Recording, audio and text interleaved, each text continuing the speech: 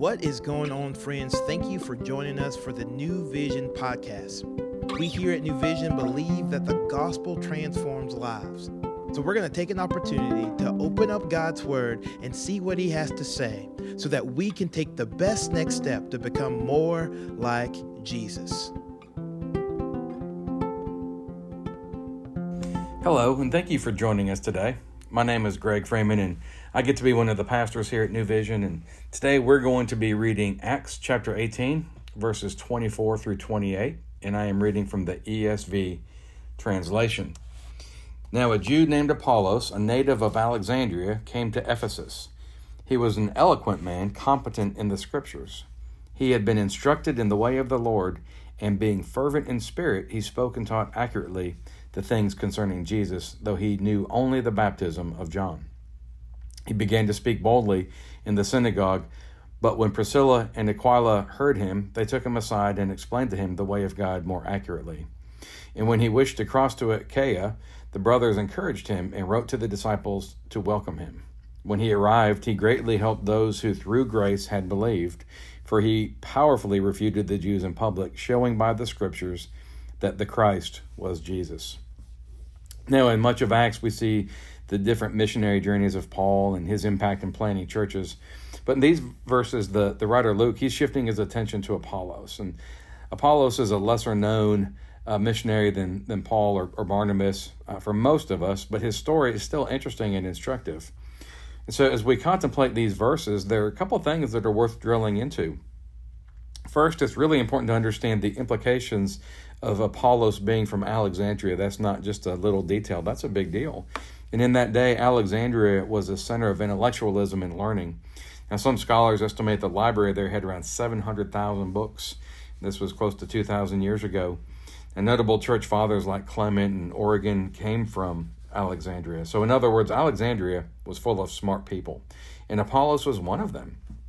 Listen to how Luke the physician describes him. He was an eloquent man, competent in the scriptures. Now, as a Jew and as a well-educated Jew, Apollos would have been intimately familiar with the Old Testament. He probably even memorized most or all of it even. And he was eloquent, the Bible says. He could explain the Old Testament in a way that people could understand. Verse 25 says that he had been instructed in the way of the Lord. And that pretty much means that Apollos had personal, formal training in the New Testament. So this was a guy who people had invested in. He was fervent. In verse 25 points out that he spoke and taught accurately about things concerning Jesus. But then the music kind of turns a little bit, right? And we see at the end of verse 25, we see a gap in this very educated, very fervent, very articulate man. He knew only about the baptism of John. He did not understand the rest of the gospel narrative. And he really didn't understand the reality of Christ's atoning death on the cross and what that means for believers. So verse 26 starts off explaining that Apollos is speaking boldly in the synagogue in Ephesus. So he's speaking confidently. He's wrong, but he's speaking boldly. And that he did not know the full story. That didn't stop him.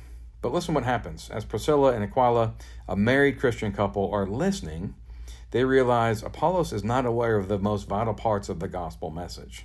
Now, the ESV translation says they took him aside, but others say they took him into their home. And that's where they explained the way of God to him more accurately.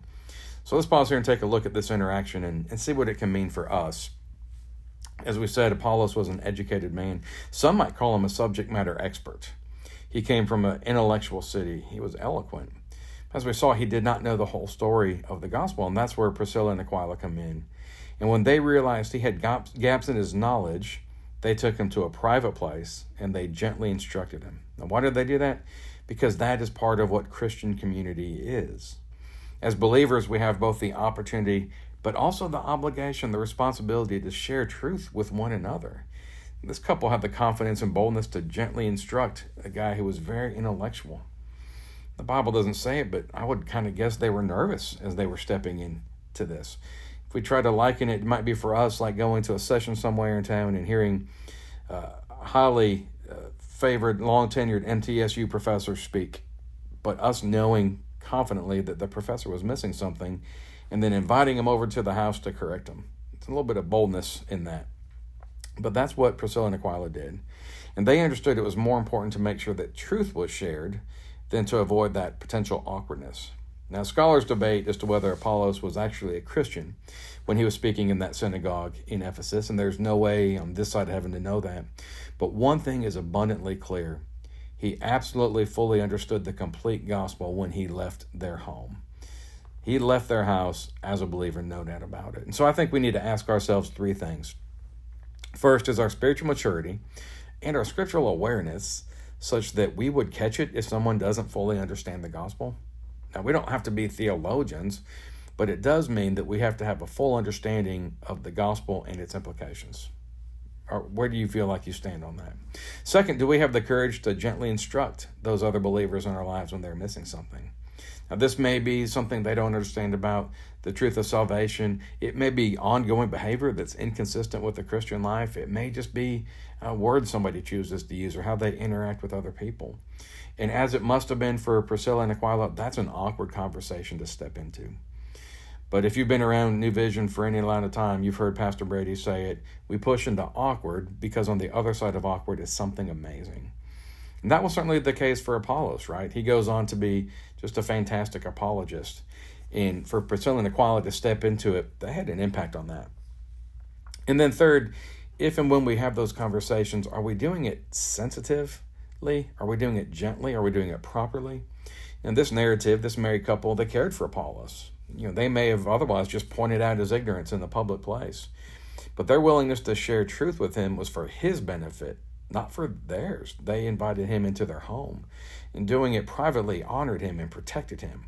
So in those situations where we feel a burden to gently instruct a fellow believer, do we truly have their best interest in mind, or do we just want to share our opinion on something? Now, there's another thing we need to keep in mind from this little story. There's another perspective, and that's the one of Apollos. He was an educated guy. We talked about that. He had a great academic resume. He was competent in the scriptures, the Bible says. He had personal tutoring. Then these two people in Ephesus pull him aside to tell him that he was wrong. What you kind of think he's thinking, who do they think they are? I mean, it's not like they're from Alexandria. But we learn something from Apollos as a response. Good leaders are teachable. He listens to their instruction. He doesn't get defensive. His openness to correction really positions him to be a great apologist in Ephesus, but then even beyond, as we're going to see. So how do we respond when someone corrects us? Personally, I can find myself being dismissive. Like they don't know better, they don't know what's going on. But the reality is we all have blind spots. And if we're not willing to be made aware of those blind spots, then we will never be living up to what God has called us to. Now, to be sure, there are people who think they have the answers for you or they want to criticize everything. That's not what we're talking about here. But that's why it's important for us as believers to have relationships with other Christians, relationships where we can encourage and support, but also correct one another. So, take a moment to think about who it is in your life that you will allow to instruct you. Who is it you'll allow to speak truth into your life? It definitely does not need to be everyone you come into contact with. But there need to be a few people that you can hear from and who you have invited to speak truth to you. So to finish up these verses, the instruction that Priscilla and Aquila gave Apollos clearly stuck because he goes on to Achaia. Now, it's helpful to know that Achaia is another word for Corinth, the home of the Corinthians where Paul had evangelized, and 1 Corinthians and 2 Corinthians. And so when Apollos got there armed with a full understanding of Jesus and the gospel, he became a powerful evangelist. In verse 28 says he powerfully refuted the Jews in public, showing by the scriptures that Christ was Jesus. That's a big deal for in the synagogue, and he made a significant impact in that community. So Apollos was corrected by Priscilla and Aquila. Then he went to Corinth, where he greatly helped those who grace had believed, the Bible says. He had a significant impact on that church. But it caused division in the church. Paul had been there on his missionary journey. In short, believers in Corinth were taking up sides, choosing which teacher they preferred, Paul or Apollos. We're going to jump over to 1 Corinthians chapter 3. We're going to see that Paul writing to the church in Corinth, kind of chastising them. And listen to verses 1 through 9 of 1 Corinthians chapter 3. This is Paul. But I, brothers, could not address you as spiritual people, but as people of the flesh, as infants in Christ. I fed you with milk, not solid food, for you were not ready for it. And even now you are not yet ready, for you are still of the flesh. He's telling them they're just not spiritually mature yet. For while there is jealousy and strife among you, you are not of the flesh and behaving only in a human way. For when one says, I follow Paul, and another, I follow Apollos, are you not being merely human? What then is Apollos? What is Paul? Servants through whom you believed, as the Lord assigned to each. Paul's saying it's not really about us, right? It's about who are these people in your lives? They're the people who God's given to help you grow, to know him. In verse 6, I planted, Apollos watered, but God gave the growth. That's key. God gave the growth. So neither he who plants nor he who waters is anything, but only God who gives the growth. He who plants and he who waters are one. They're not different. They're one. And each will receive his wages according to his labor, for we are God's fellow workers. You are God's field, God's building. This is a great caution for us as believers to focus less on our preferences and instead focus on the center of everything that goes on in any church or really anywhere we go, and that is God. Gospel of Jesus Christ is the most important thing anywhere, anytime. And when we let our preferences get in the way of sharing the gospel and division occurs, that gospel can be overlooked, or by non-believers, it's going to be downright dismissed. And that's just not acceptable. Paul summarizes chapter 3 like this, starting in verse 21. So let no one boast in men, for all things are yours, whether Paul or Apollos or Cephas, and Cephas is Peter, or the world or life or death or the present or the future, all are yours. But listen, and you are Christ's, and Christ is God's. Now, Paul is intentionally diminishing the importance of key church leaders, himself, Apollos, Peter, but he's doing that in favor of God's sovereignty. We have to understand that God trumps all. And as we go about our lives, we need to make sure we never lose sight of that fact, that the love of God is the most important thing. It's more important than our emotions, our preferences, our relationships. When we focus on the Lord, and we're willing to say challenging things to those we care about, and we're willing to hear challenging things from those who care about us, then we are honoring God. And in the end, God receives that glory.